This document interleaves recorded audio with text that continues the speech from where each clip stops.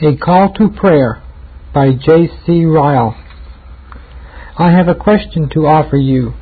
It is contained in 3 words. Do you pray? The question is one that none but you can answer. Whether you attend public worship or not, your minister knows. Whether you have family prayers in your house or not, your relations know.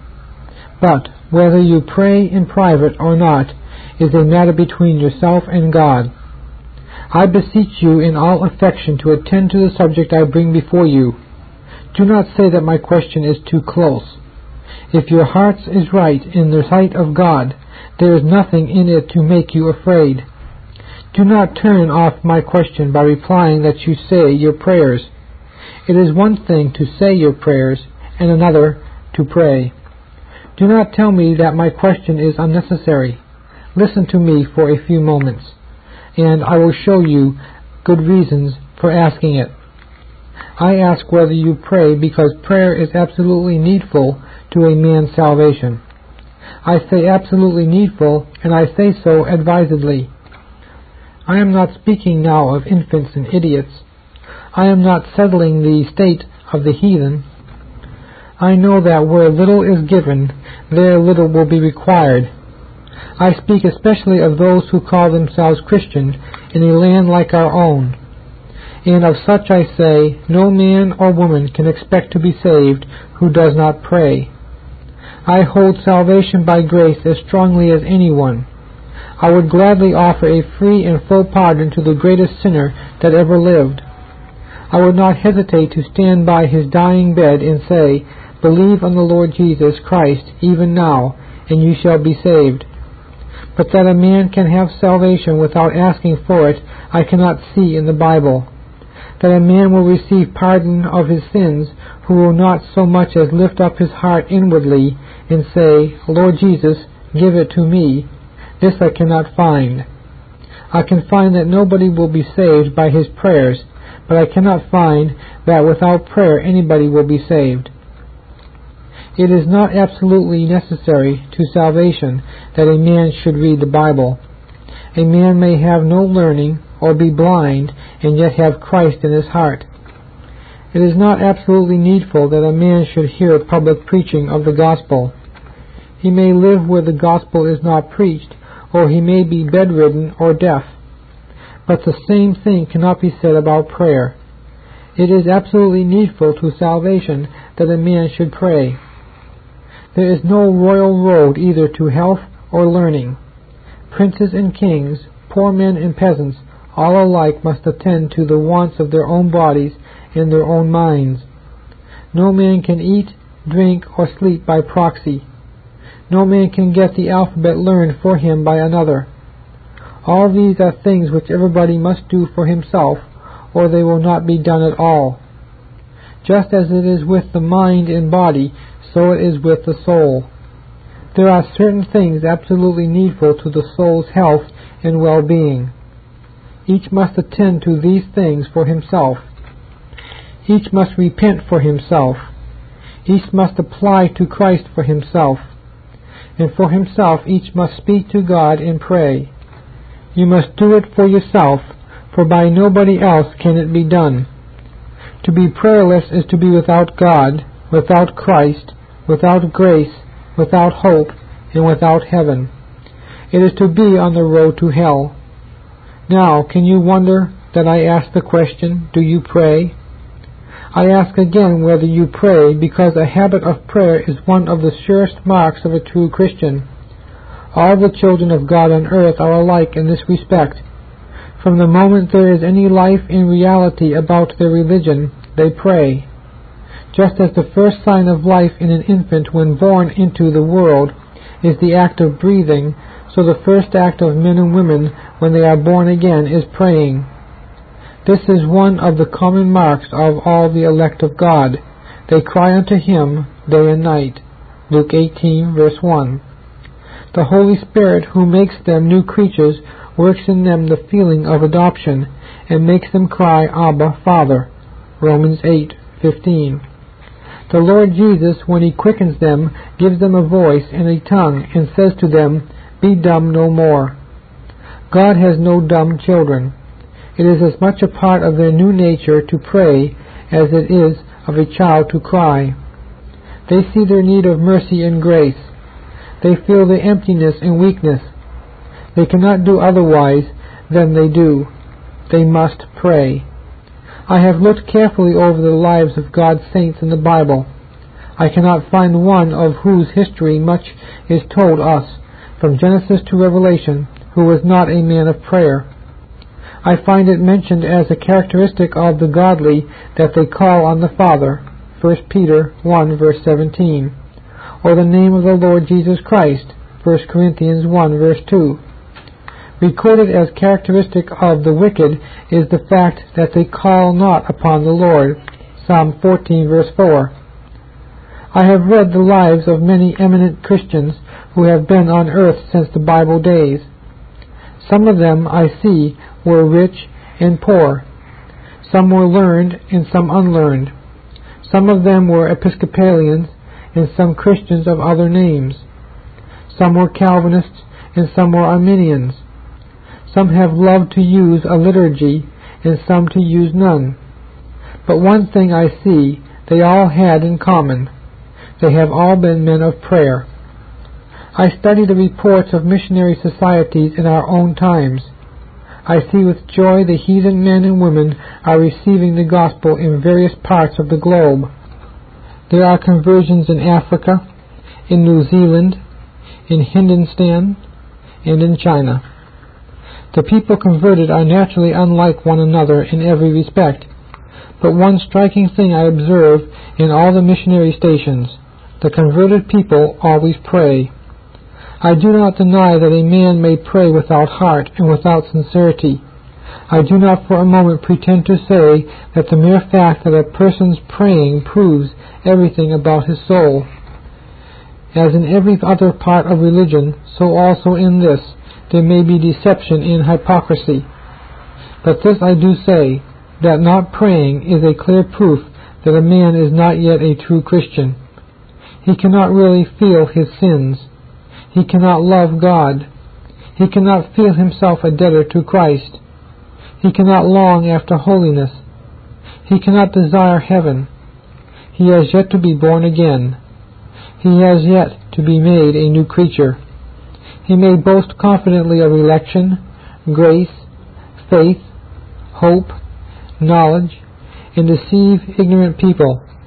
But you may rest assured it is all vain talk if he does not pray.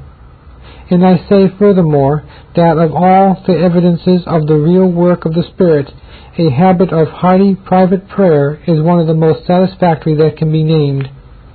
A man may preach from false motives.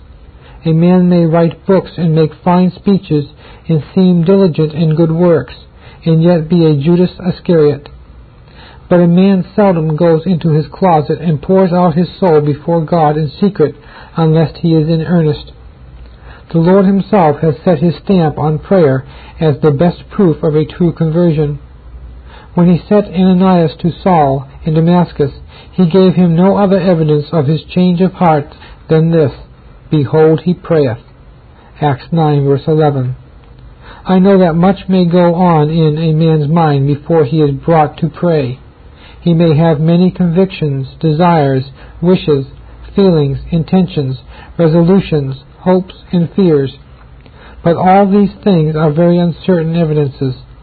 They are to be found in ungodly people, and often come to nothing. In many a case they are not more lasting than the morning cloud, and the dew that passeth away. A real hearty prayer, coming from a broken and contrite spirit, is worth all these things put together. I know that the Holy Spirit, who calls sinners from their evil ways, does in many instances lead them by very slow degrees to acquaintance with Christ. But the eye of man can only judge by what it sees. I cannot call anyone justified until he believes. I dare not say that anyone believes until he prays. I cannot understand a dumb faith. The first act of faith will be to speak to God. Faith is to the soul what life is to the body. Prayer is to faith what breath is to life. How a man can live and not breathe is past my comprehension, and how a man can believe and not pray is past my comprehension too. Never be surprised if you hear ministers of the gospel dwelling much on the importance of prayer. This is the point we want to bring to you. We want to know that you pray. Your views on doctrine may be correct. Your love of Protestantism may be warm and unmistakable. But still, this may be nothing more than head knowledge and party spirit.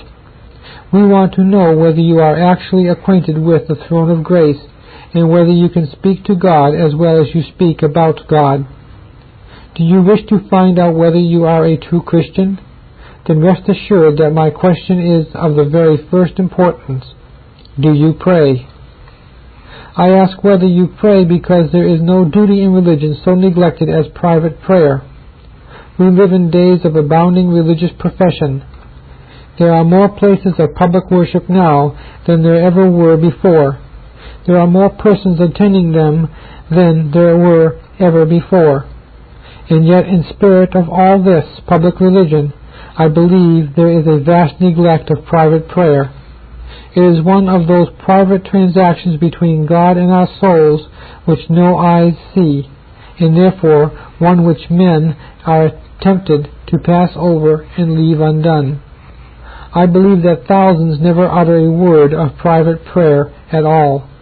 They eat, they drink, they sleep, they rise, they go forth to their labor, they return to their homes, they breathe God's air, they see God's sun, they walk on God's earth, they enjoy God's mercies, they have dying bodies, they have judgment and eternity before them, but they never speak to God.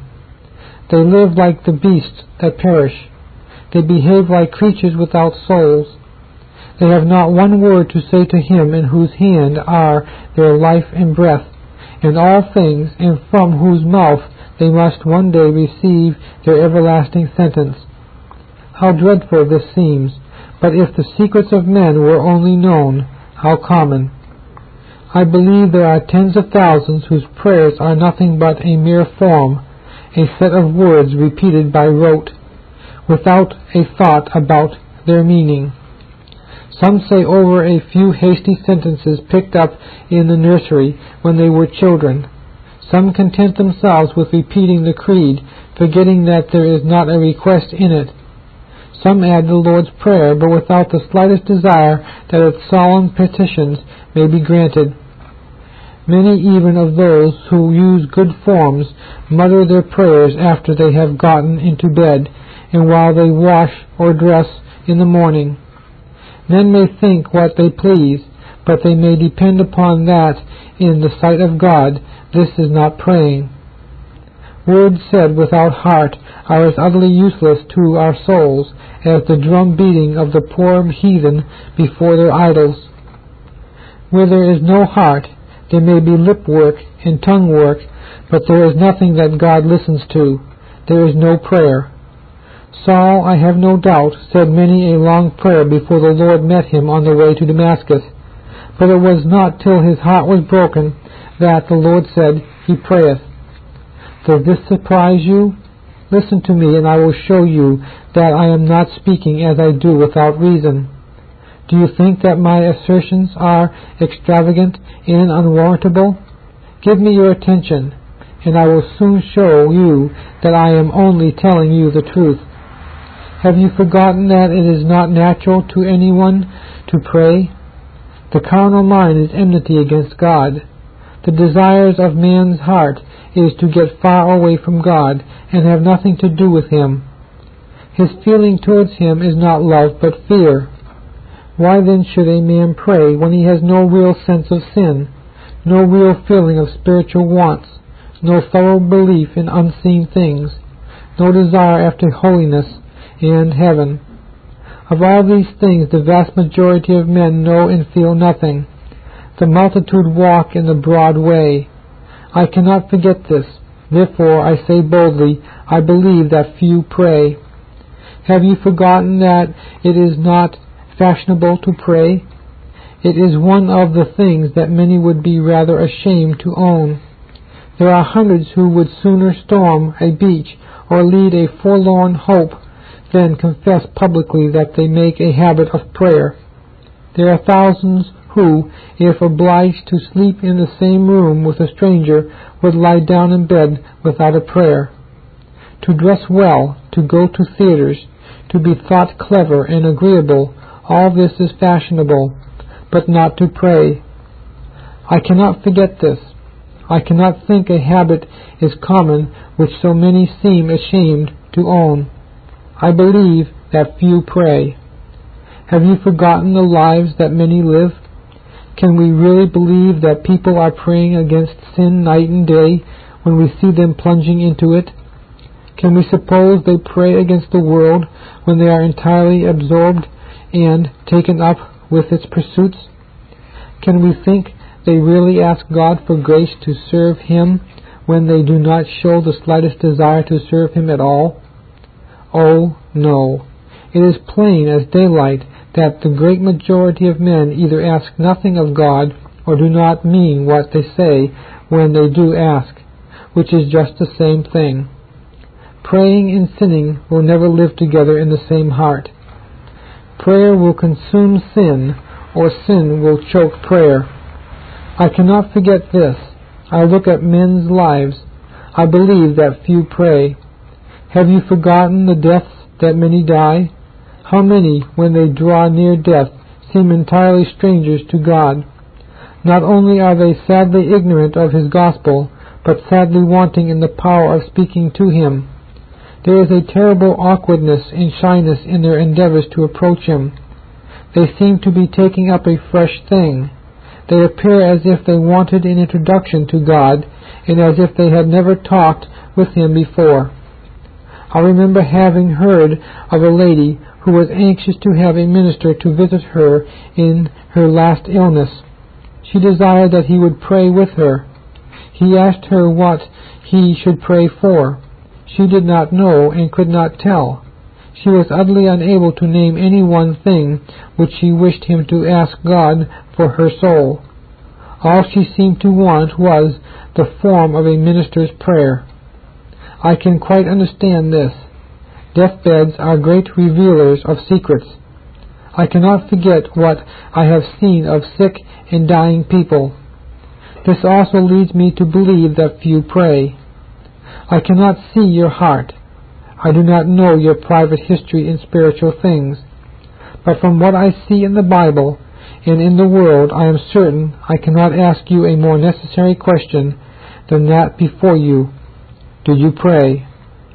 I ask whether you pray because prayer is an act in religion to which there is great encouragement. There is everything in God's part to make prayer easy if men will only attempt it. All things are ready on His side. Every objection is anticipated. Every difficulty is provided for. The crooked places are made straight, and the rough places are made smooth. There is no excuse left for the prayerless man. There is a way by which any man, however sinful and unworthy, may draw near to God the Father. Jesus Christ has opened the way by the sacrifice He made for us upon the cross. The holiness and justice of God need not frighten sinners and keep them back. Only let them cry to God in the name of Jesus. Only let them plead the atoning blood of Jesus, and they shall find God upon a throne of grace, willing and ready to hear. The name of Jesus is a never-failing passport for our prayers. In that name a man may draw near to God with boldness and ask with confidence. God has engaged to hear him. Think of this. Is not this encouragement? There is an advocate, an intercessor, always waiting to present the prayers of those who come to God through him. That advocate is Jesus Christ. He mingles our prayers with the incense of his own almighty intercession. So mingled, they go up as a sweet savor before the throne of God. Poor as they are in themselves, they are mighty and powerful in the hand of our high priest and elder brother. The bank note without a signature at the bottom is nothing but a worthless piece of paper. The stroke of a pen confers on it all its value. The prayer of a poor child of Adam is a feeble thing in itself, but once endorsed by the hand of the Lord Jesus, it availeth much. There was an officer in a city of Rome who was appointed to have his doors always open in order to receive any Roman citizen who applied to him for help. Just so the ear of the Lord Jesus is ever open to the cry of all who want mercy and grace. It is his office to help them. Their prayer is his delight. Think of this. Is not this encouragement? There is the Holy Spirit ever ready to help our infirmities in prayer.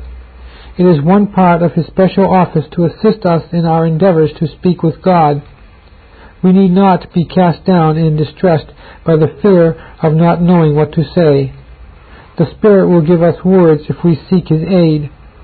The prayer of the Lord's people are the inspiration of the Lord's Spirit, the work of the Holy Ghost who dwells within them as the Spirit of grace and supplication. Surely the Lord's people may well hope to be heard. It is not they merely that pray, but the Holy Ghost pleading in them. Reader, think of this. Is not this encouragement? There are exceedingly great and precious promises to those who pray. What did the Lord Jesus mean when he spoke such words as these? Ask, and it shall be given to you, and ye shall find. Knock, and it shall be opened unto you. For every one that asketh receiveth, and he that seeketh findeth, and to him that knocketh it shall be opened. Matthew 7, verses 7 and 8. All things whatsoever ye shall ask in prayer, believing, ye shall receive. Matthew 21:22. Whatsoever ye shall ask in my name, that will I do, that the Father may be glorified in the Son. If ye shall ask anything in my name, I will do it. John 14, verses 13 and 14. What did the Lord mean when he spoke the parables of the friend at midnight, in the importunate widow, Luke chapter 11, verse 5, and chapter 18, verse 1? Think over these passages. If this is not encouragement to pray, words have no meaning. There are wonderful examples in Scripture of the power of prayer. Nothing seems to be too great, too hard, or too difficult for prayer to do. It has obtained things that seemed impossible and out of reach. It has won victories over fire, air, earth, and water. Prayer opened the Red Sea. Prayer brought water from the rock and bread from heaven. Prayer made the sun stand still. Prayer brought fire from the sky on Elijah's sacrifice. Prayer turned the counsel of Ahithophel into foolishness. Prayer overthrew the army of Sennacherib. Well might Mary, Queen of Scots, say, I feared John Knox's prayer more than an army of 10,000 men. Prayer has healed the sick. Prayer has raised the dead. Prayer has procured the conversion of souls. The child of many prayers, said an old Christian to Augustine's mother, shall never perish. Prayer, pains, and faith can do anything. Nothing seems impossible when a man has the spirit of adoption. Let me alone is a remarkable saying of God to Moses when Moses was about to intercede for the children of Israel. The Chaldee version has, leave off praying. Exodus 32, verse 10. So long as Abraham asked mercy for Sodom, the Lord went on giving. He never ceased to give till Abraham ceased to pray. Think of this. Is not this encouragement? What more can a man want to lead him to take any step in religion than the things I have just told him about prayer? What more could be done to make the path to the mercy seat easy, and to remove all occasions of stumbling from the sinner's way? Surely if the devils in hell had such a door set open before them, they would leap for gladness, and make every pit ring with joy. But where will the man hide his head at last who neglects such glorious encouragements? What can possibly be said for the man who after all dies without prayer? Surely I may feel anxious that you should not be that man. Surely I may well ask, do you pray? I ask whether you pray because diligence in prayer is the secret of eminent holiness. Without controversy, there is a vast difference among true Christians. There is an immense interval between the foremost and the hindermost in the army of God. They are all fighting the same good fight, but how much more valiantly some fight than others. They are all doing the Lord's work, but how much more some do than others. They are all light in the Lord, but how much more brilliantly some shine than others. They are all running the same race, but how much faster some get on than others. They all love the same Lord and Savior, but how much more some love Him than others. I ask any true Christian whether this is not the case. Are not these things so? There are some of the Lord's people who seem never able to get on from the time of their conversion. They are born again, but they remain babes all their lives. You hear from them the same old experience. You remark in them the same want of spiritual appetite, the same want of interest in anything beyond their own little circle, which you remarked 10 years ago. They are pilgrims indeed, but pilgrims like the Gibeonites of old. Their bread is always dry and moldy, their shoes always old, and their garments always rent and torn. I say this with sorrow and grief, but I ask any real Christian, is it not true? There are others of the Lord's people who seem to be always advancing. They grow like the grass after rain. They increase like Israel in Egypt. They press on like Gibeon, though sometimes faint, yet always pursuing. They are ever adding grace to grace, and faith to faith, and strength to strength. Every time you meet them, their hearts seem larger and their spiritual stature taller and stronger. Every year they appear to see more and know more and believe more and feel more in their religion. They not only have good works to prove their reality of their faith, but they are zealous of them. They not only do well, but they are unwearied in well-doing. They attempt great things, and they do great things. When they fail, they try again, and when they fall, they are soon up again. In all this time they think themselves poor, unprofitable servants, and fancy they do nothing at all. These are those who make religion lovely and beautiful in the eyes of all.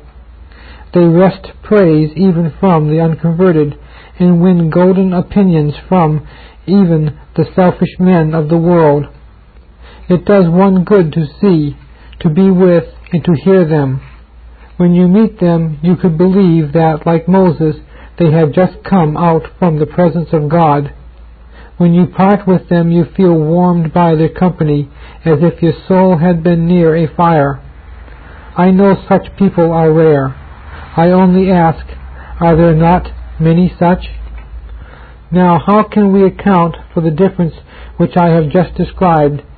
What is the reason that some believers are so much brighter and holier than others? I believe the difference in 19 cases out of 20 arises from different habits about private prayer. I believe that those who are not eminently holy pray little, but those who are eminently holy pray much. I dare say this opinion will startle some readers. I have little doubt that many look on eminent holiness as a kind of special gift, which none but a few must pretend to aim at. They admire it at a distance in books.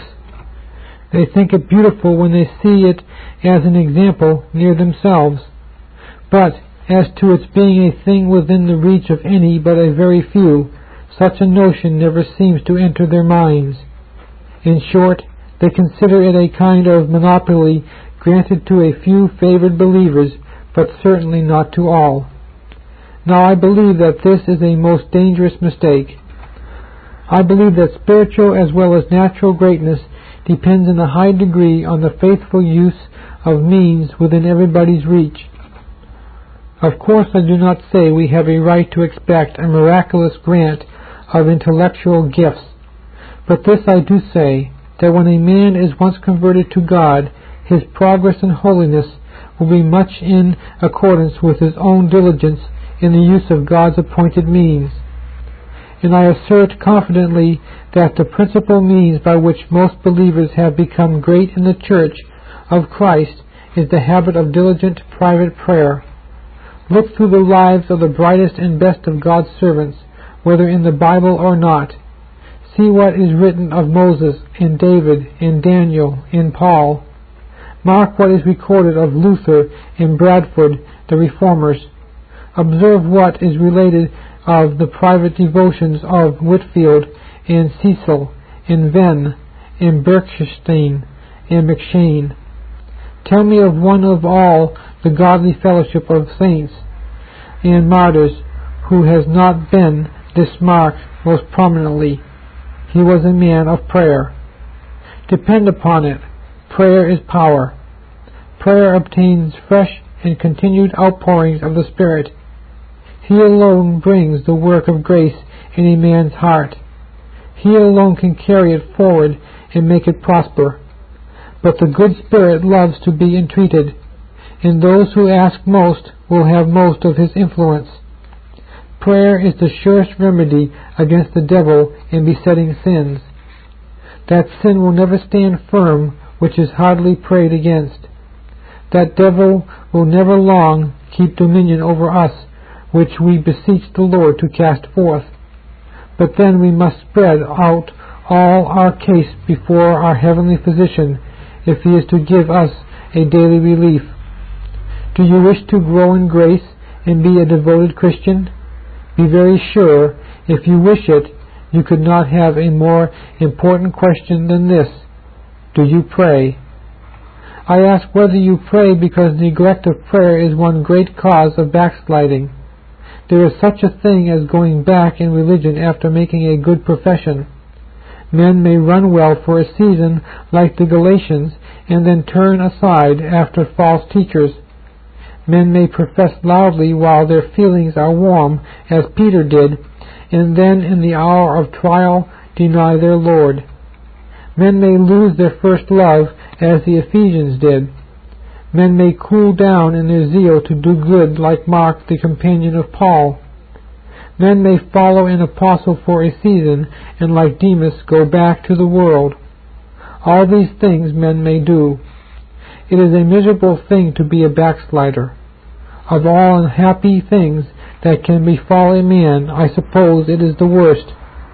A stranded ship, a broken-winged eagle, a garden overrun with weeds, a harp without strings, a church in ruins, all these are sad sights, but a backslider is a sadder sight still.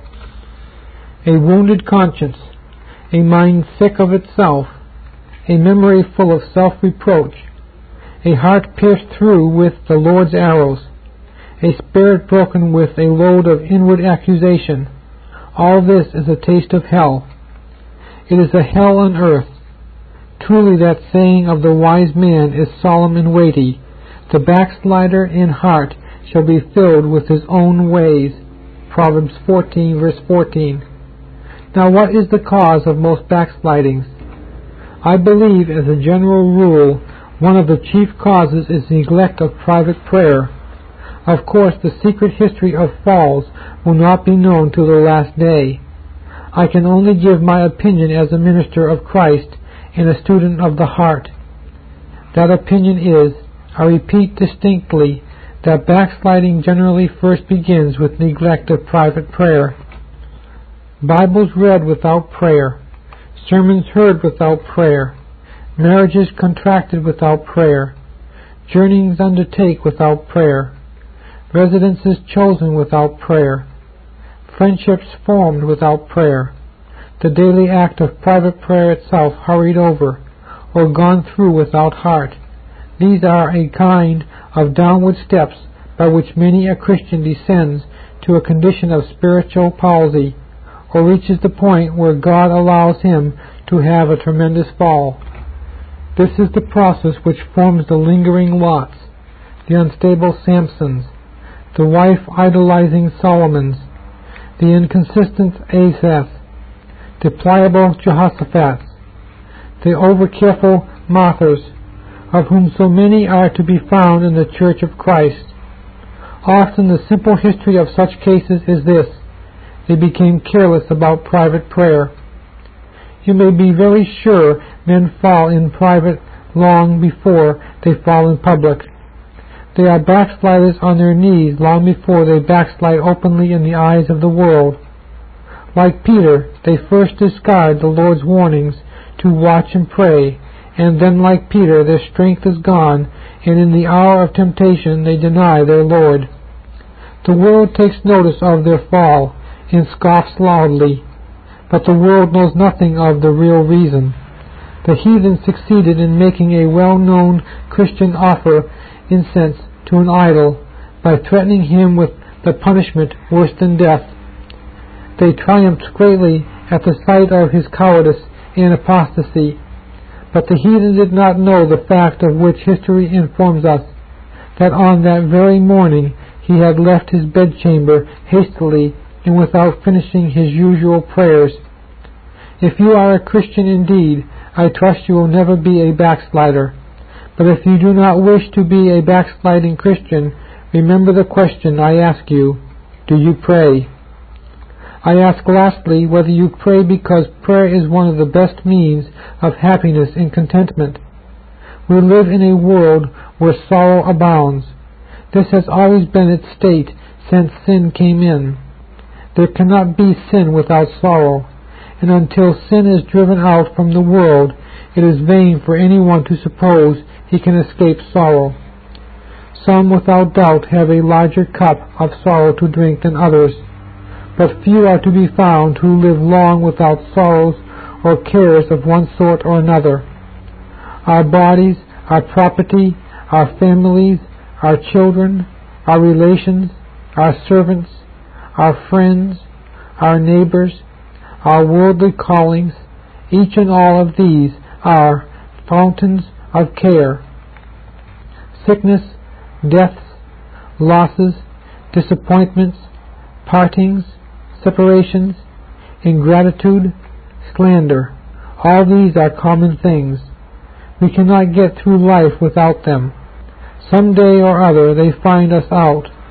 The greater are our affections, the deeper are our afflictions, and the more we love, the more we have to weep. And what is the best means of cheerfulness in such a world as this? How shall we get through this valley of tears with least pain? I know no better means than the regular, habitual practice of taking everything to God in prayer. This is the plain advice that the Bible gives, both in the Old Testament and in the New. What says the psalmist? Call upon me in the day of trouble, and I will deliver thee, and thou shalt glorify me. Psalm 50, verse 15. Cast thy burden upon the Lord, and he shall sustain thee. He shall never suffer the righteous to be moved. Psalm 52, verse 22. What says the Apostle Paul? Be careful for nothing, but in everything, by prayer and supplication with thanksgiving, let your requests be made known unto God. And the peace of God, which passeth all understanding, shall keep your hearts and minds through Jesus Christ. Philippians 4, verses 6 and 7. What says the Apostle James? Is any afflicted among you? Let him pray. James 5, verse 13. This was the practice of all the saints, whose history we have recorded in the Scriptures. This is what Jacob did when he feared his brother Esau. This is what Moses did when the people were ready to stone him in the wilderness. This is what Joshua did when Israel was defeated before the men at Ai. This is what David did when he was in danger at Keilah. This is what Hezekiah did when he received the letter from Sennacherib. This is what the church did when Peter was put in prison. This is what Paul did when he was cast into the dungeon at Philippi. The only way to be really happy in such a world as this is to be ever casting all our cares on God. It is trying to carry their own burdens which so often makes believers sad. If they will tell their troubles to God, He will enable them to bear them as easily as Solomon did the gates of Gaza. If they are resolved to keep them to themselves, they will find one day that the very grasshopper is a burden.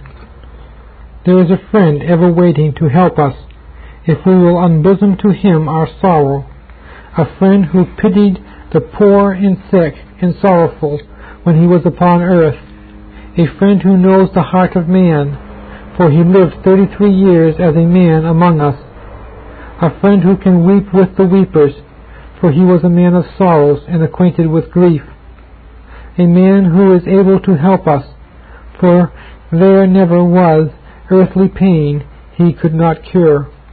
That friend is Jesus Christ. The way to be happy is to be always opening our hearts to him. Oh, that we were all like that poor Christian who only answered when threatened and punished, "I must tell the Lord."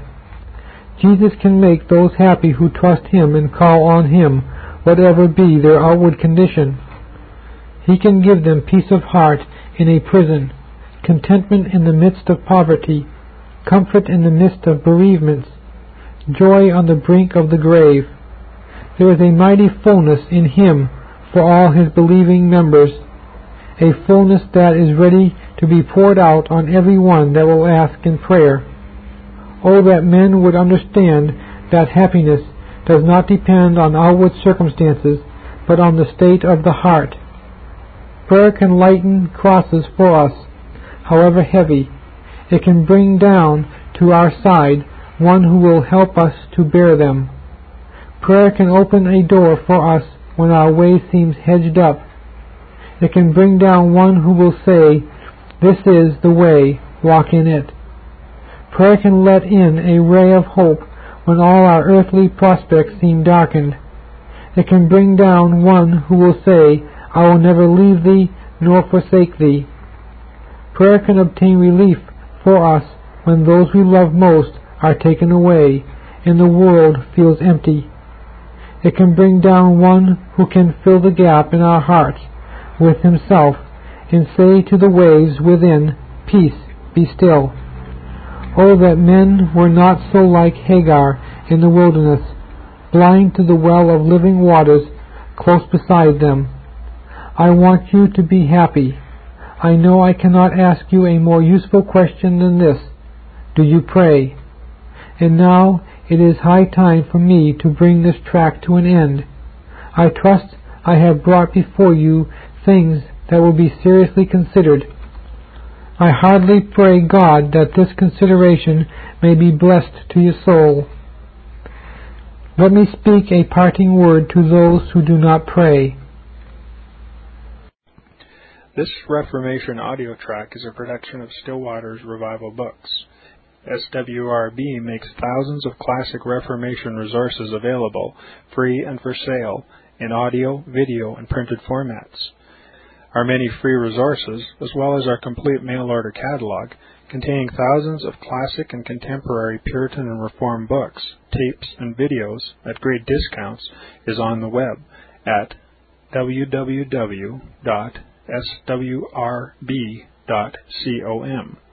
We can also be reached by email at swrb@swrb.com, by phone at 780-450-3730, by fax at 780-468-1096, or by mail at 4710-37A Avenue, Edmonton, that's Edmonton, Alberta, abbreviated capital A, capital B, Canada, T6L3T5. You may also request a free printed catalog. And remember that John Calvin, in defending the Reformation's regulative principle of worship, or what is sometimes called the scriptural law of worship, commenting on the words of God, "which I commanded them not, neither came into my heart," from his commentary on Jeremiah 7:31, writes, "God here cuts off from men every occasion for making evasions, since he condemns by this one phrase, 'I have not commanded them,' whatever the Jews devised. There is then no other argument needed to condemn superstitions than that they are not commanded by God. For when men allow themselves to worship God according to their own fancies, and attend not to His commands, they pervert true religion. And if this principle was adopted by the Papists, all those fictitious modes of worship in which they absurdly exercise themselves would fall to the ground. It is indeed a horrible thing for the Papists to seek to discharge their duties towards God by performing their own superstitions. There is an immense number of them, as it is well known, and as it manifestly appears. Were they to admit this principle, that we cannot rightly worship God except by obeying His word, they would be delivered from their deep abyss of error. The prophet's words, then, are very important, when he says that God had commanded no such thing, and that it never came to his mind, as though he had said that men assume too much wisdom when they devise what he never required, nay, what he never knew.